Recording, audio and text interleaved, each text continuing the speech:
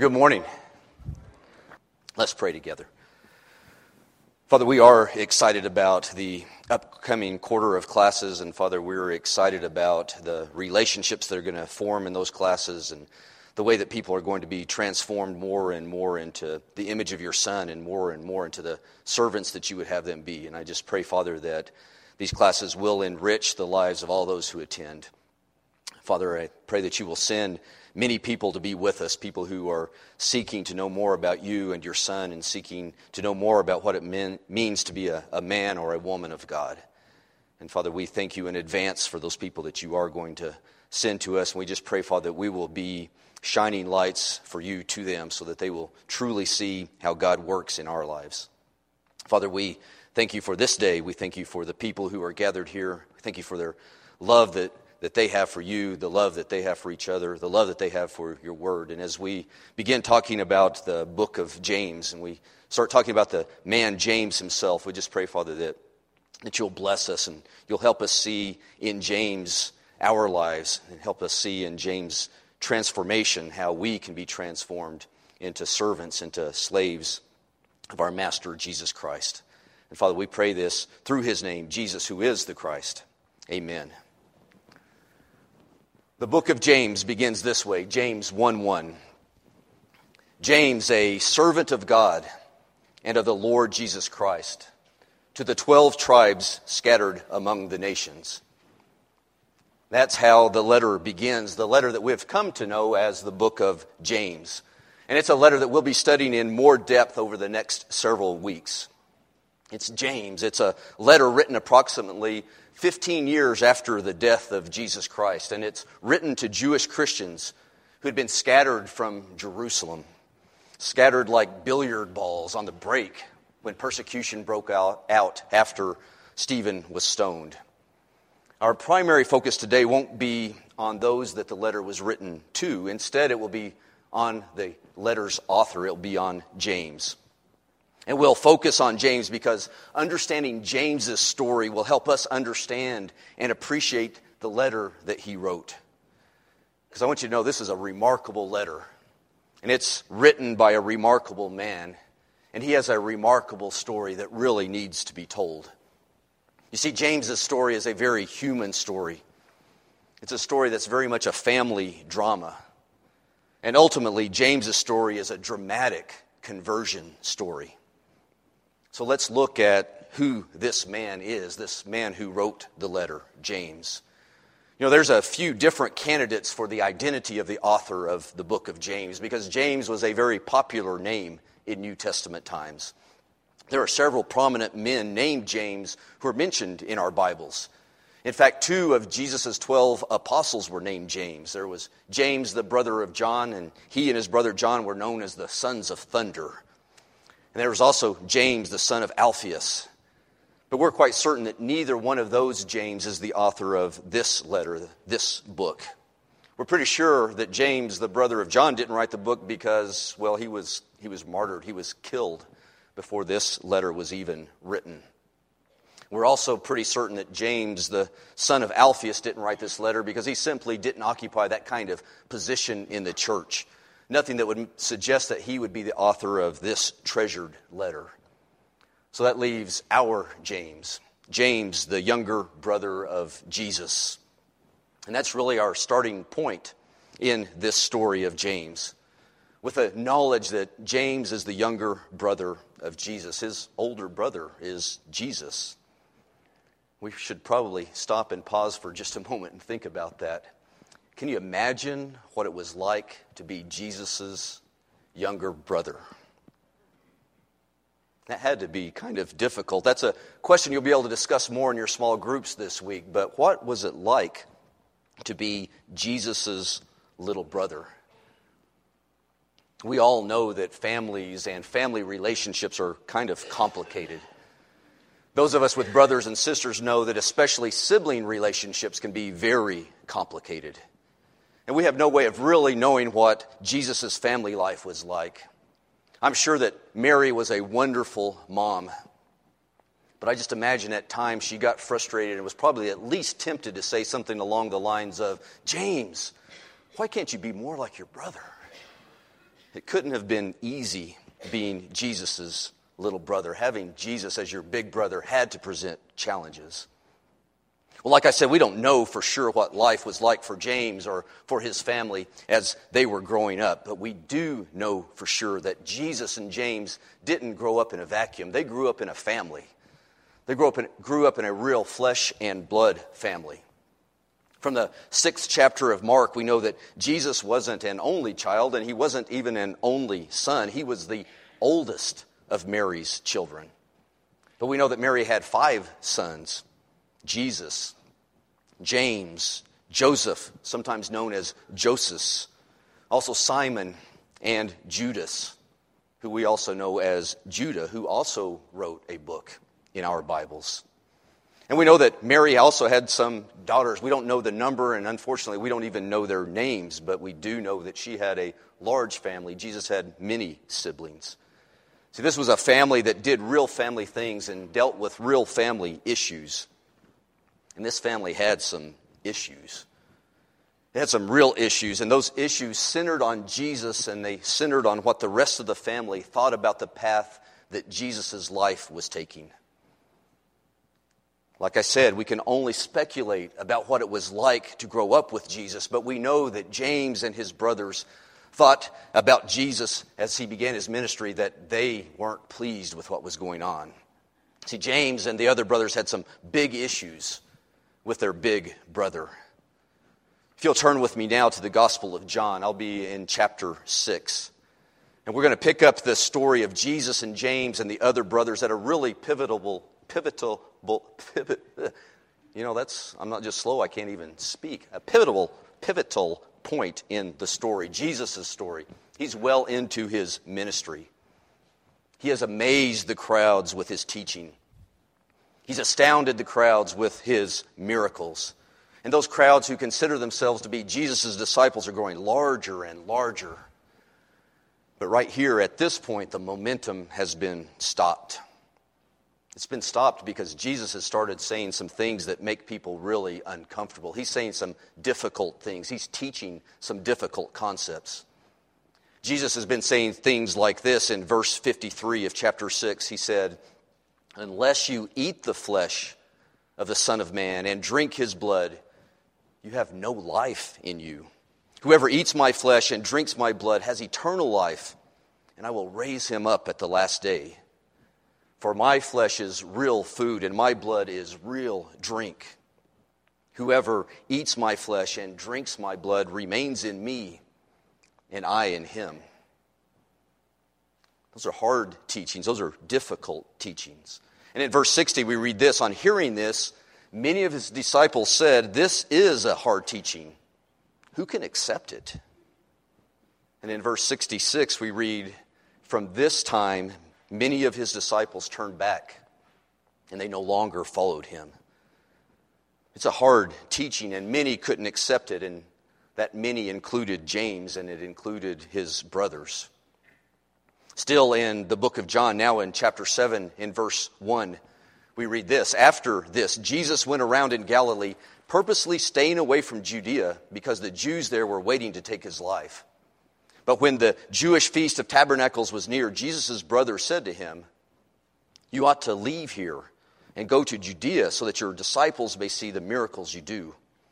No one who wants to become a public figure acts in secret. Since you are doing these things, show yourself to the world.' For even his own brothers did not believe him." See, at this moment, as many of Jesus' disciples were deserting him, his brothers arrived on the scene. They arrived on the scene, and they made it very clear to Jesus that they are with the deserters. They don't believe in Jesus, and they don't believe in his teachings either. Now, you may be kind of scratching your head in confusion about that passage I just read, because it is kind of a confusing passage. In fact, if we just read verses 3 and 4 by themselves, this passage can appear like Jesus' brothers are giving him good, sound, supportive, encouraging advice. Kind of sounds like a pep talk.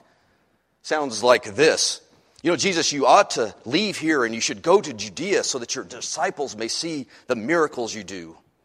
No one who wants to become a public figure acts in secret. Since you're doing these things, show yourself to the world. But then we have verse 5, and verse 5 says, for even his own brothers did not believe in him. So how can we reconcile a pep talk from the brothers with their unbelief? Well, the answer to that is we don't. We don't reconcile it because that's not what's going on. James and his brothers aren't giving their big brother good, sound, supportive advice. This isn't a pep talk. In fact, his brothers are mocking him. They're mocking the path he's chosen. They're mocking the claims that he's been making about himself. They're mocking the fact that many of his followers have now deserted him. It's really hard to interpret Jesus' brothers in any other way than just pure sarcasm. I'm pretty good at sarcasm, so I'm going to read this in a sarcastic way. I believe his brothers were saying, hey, Jesus, you ought to leave here and go to Judea so that your disciples may see the miracles you do. No one who's like you and wants to become a big shot public figure does anything in secret.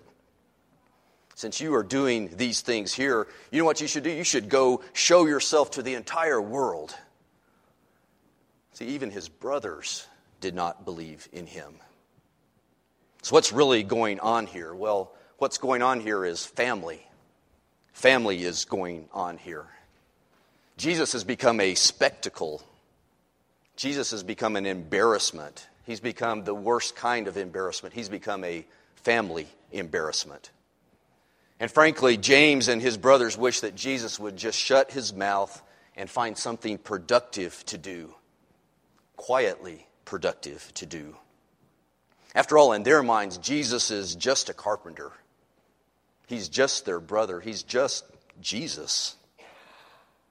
And lest we think that the family's embarrassment and their discomfort at the path that Jesus had chosen was the only thing that was going on, only a little bit of sarcasm was the result. Listen to this scene in Mark chapter 3. In verse 20, we read this. Jesus entered a house, and again a large crowd gathered, so that he and his disciples were not even able to eat. And when his family heard about this, they went to take charge of him.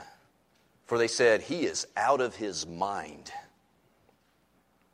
See, James and the rest of the family had become so concerned and so embarrassed that they wanted to take charge of Jesus. They wanted to take control of Jesus. They believed Jesus was delusional. They thought he was crazy. If this was taking place today, if this was in one of our families, you'd probably have it reported this way. They were wanting to have Jesus committed. His family wanted to have him committed for his own good, but probably most importantly for the family's own good, for the good of the family and its reputation. And how does Jesus respond? How does he respond to his brother's concern? Well, he responds in what I think is a very interesting way. He responds by completely redefining family. Jesus makes it clear for him, family isn't just about flesh and blood. It's not just about DNA. For Jesus, family are those who do God's will. Family are those who obey God. Family are those who are obedient to the Father. We're still in Mark chapter 3. As we pick the story up here, the teachers of the law have just accused Jesus of being demon-possessed. They've accused Jesus of using Satan's powers to perform his miracles. And then we read this in verse 31. Then Jesus' mother and brothers arrived, and standing outside, they sent someone in to call him. A crowd was sitting around him, and they told him, your mother and brothers are outside looking for you. Who are my brothers and mother? He asked. Then he looked at those who were seated in a circle around him and said, here are my mother and my brothers. Whoever does God's will is my brother and sister and mother. Jesus is redefining family. And membership in Jesus' family is all about the father of the family. See, those who choose God and choose his will are his sons, and they are his daughters.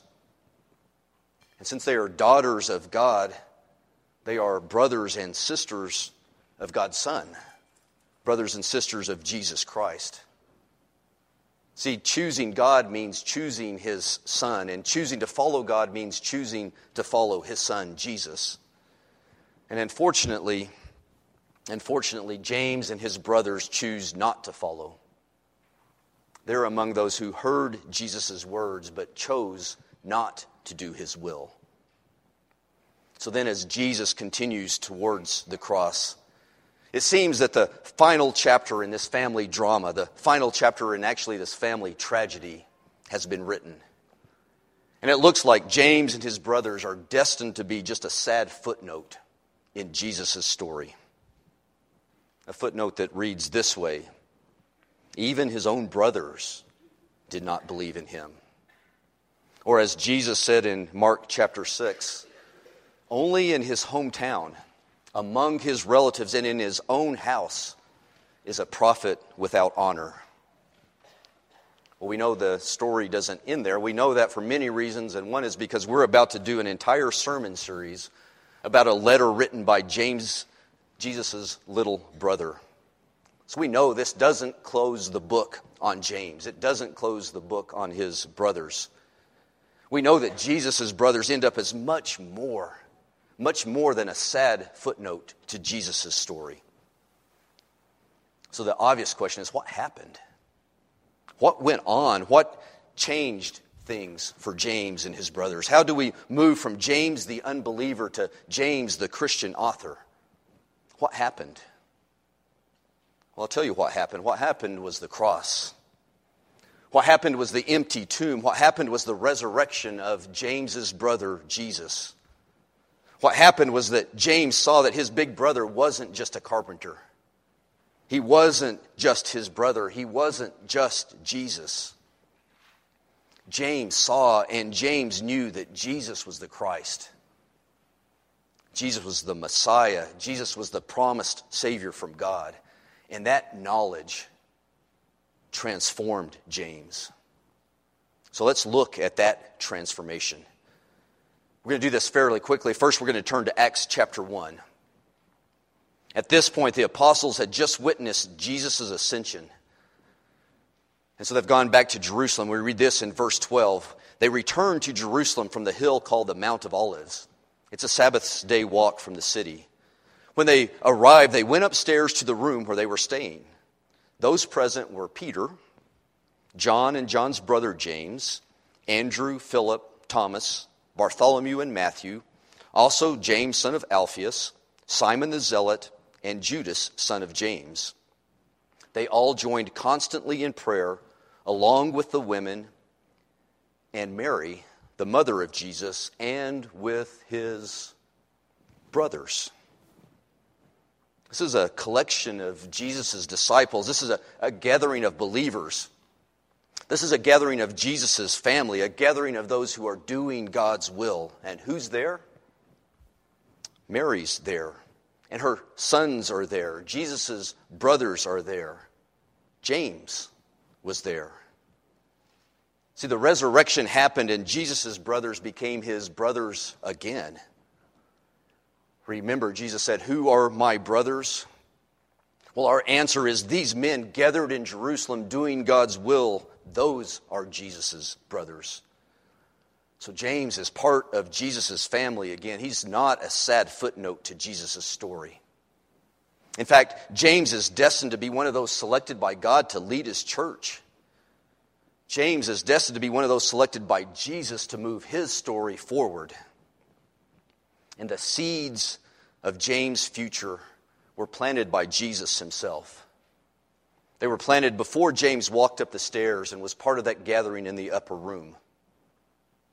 Paul lets us know what happened in 1 Corinthians chapter 15, the scripture that was read earlier. Paul writes, beginning in verse 1, "Now, brothers, I want to remind you of the gospel I preached to you, which you received and on which you have taken your stand. By this gospel you are saved, if you hold firmly to the word I preached to you. Otherwise you believe in vain. For what I received I passed on to you as of first importance, that Christ died for our sins according to the Scriptures, that he was buried, that he was raised on the third day according to the Scriptures, and that he appeared to Peter and then to the 12. Then after that, he appeared to more than 500 of the brothers at the same time, most of whom are still living, though some have fallen asleep. Then he appeared to James, and then to all the apostles. And last of all, he appeared to me, to Paul, as to one abnormally born. See, Paul tells us that Jesus appeared personally. He appeared individually to Peter. Peter, destined to be the rock of the church, destined to be the great evangelist to the Jews. He also appeared individually and personally to Paul. Paul, destined to be the great evangelist to the Gentiles and the author of much of our New Testament. And he appeared to someone else individually and personally. He appeared to James, his brother, destined to be the leader and the mentor of the Jerusalem church. I said at the beginning that James's story is a conversion story. It's a dramatic and radical conversion story. See, James has been transformed from an embarrassed little brother wanting to take control of Jesus to protect his family from shame. He's been transformed. Now he's one of Jesus' chosen leaders of his new church. Why is that? Well, the resurrection happened. The resurrection happened, and James joined Peter and Paul and John as pillars in Jesus' new church. I hope by this time we have a fairly clear picture of who James was before the resurrection. But I also want to make sure that we have a very clear picture of who James was after the resurrection. So let's look at a few more scriptures to help give us a picture of who James became after Jesus' resurrection. We'll be in Acts. I'm going to start out in Acts chapter 12. Here we join the story of the early church just after Peter has miraculously escaped from prison. You remember the story. He goes to Mary's house and he knocks on the door, and a servant girl comes and sees him and turns and leaves him still standing outside. And finally he gains entrance to the house. We read this in verse 17. Peter motioned for the people to be quiet, and he described how the Lord had brought him out of prison. And he said, "Tell James and the brothers about this." And then he left for another place. Peter said, "Tell who?" "Tell James about what has happened." We go forward a little bit to Acts chapter 15. This is the story about the council that met in Jerusalem. It's made up of the apostles. It's made up of elders in the church. And they're debating the necessity of circumcision for Gentile converts. There was a lot of discussion. A lot of words were said. And then in verse 13, we read this. James spoke up. He said, "Brothers, listen to me." And then in verse 19, he said, "It is my judgment, therefore, that we should not make it difficult for the Gentiles who are turning to God." Gathering of apostles, a gathering of elders, and who spoke up? James spoke up. Whose judgment was followed by the entire council of apostles and elders? James's counsel was followed. Another thing that we learn about James, Acts 21. We've moved into Acts where we're talking mostly about Paul, and Paul and his companions have arrived in Jerusalem at the end of the third missionary journey. In verse 17, Luke writes this. He said, "When we arrived in Jerusalem, the brothers received us warmly. The next day, Paul and the rest of us went to see James, and all the elders were present." Who did Paul and his companions go see? Well, they went to see James.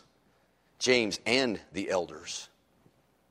See, the picture we have is James, the unbelieving brother.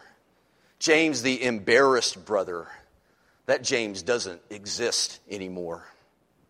Now, in his place stands James, a man that we know from these passages and from other church history, a man who became the backbone of the Jerusalem church. He became the elder of elders, if you will. He became the man looked to for advice and looked to for counsel. In many ways, James became the patriarch of the Jerusalem church. And so when James's new family was scattered because of persecution, James, elder, James, leader, James, mentor, James, concerned father, he sat down and he wrote his family a letter of instruction. He wrote his family a letter that deals with universal issues that he knew that all of them would face. And we have such interest in this letter because they're universal issues that all of us face. See, James knew that they would have issues with wealth and poverty, and he knew that the disparities in those two things in the church would have effects on the church. So he sat down and he wrote a letter. And he knew that they would have issues with controlling their tongues, and he knew that uncontrolled tongues can destroy a church. So he sat down and he wrote them a letter. And he knew that the leaders of the church needed to be reminded of and needed to be aware of their special obligations so they could be the effective leaders that God wants them to be. So he sat down and he wrote a letter. And he knew that they would have to deal with continuing opposition from those who didn't believe. So he sat down and he wrote a letter. And he knew that they needed instruction about how to deal with and how to react to suffering, and how to deal with and react to trials, and how to deal with and react to the stresses of life. So James sat down and wrote a letter. And he knew that they would need advice about how to deal with being tempted by Satan. And so James sat down and he wrote a letter. And thank God we have that letter. See, James knew that he couldn't be with them in person. So he did what you did before there was an internet. He wrote them a letter. It was a letter that was meant to be shared. It was a letter that was meant to be treasured. It was a letter that was meant to be followed. And not surprisingly, his letter has a common theme running throughout it. And it's a theme that echoes James's big brother's definition of family. It echoes what Jesus said. It talks about that it's those who listen to the word and do what it says. That's family. That's God's family. And that's exactly what we're going to do over the next several weeks as we study this letter from James. We're going to hear his words, and we're going to hear him repeatedly call us back to his brother's teachings, call us back to Jesus' teachings.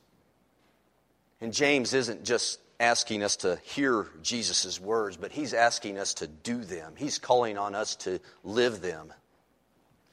So we're going to treat this letter from James as our letter.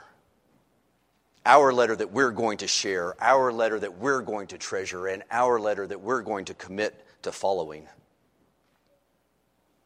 Because we have made it very clear that we, like James, we are determined that we're going to serve the Lord.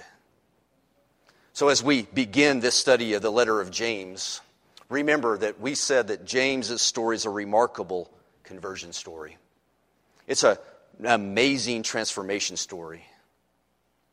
And his salutation, his beginning of the letter, tells us everything we need to know about that transformation.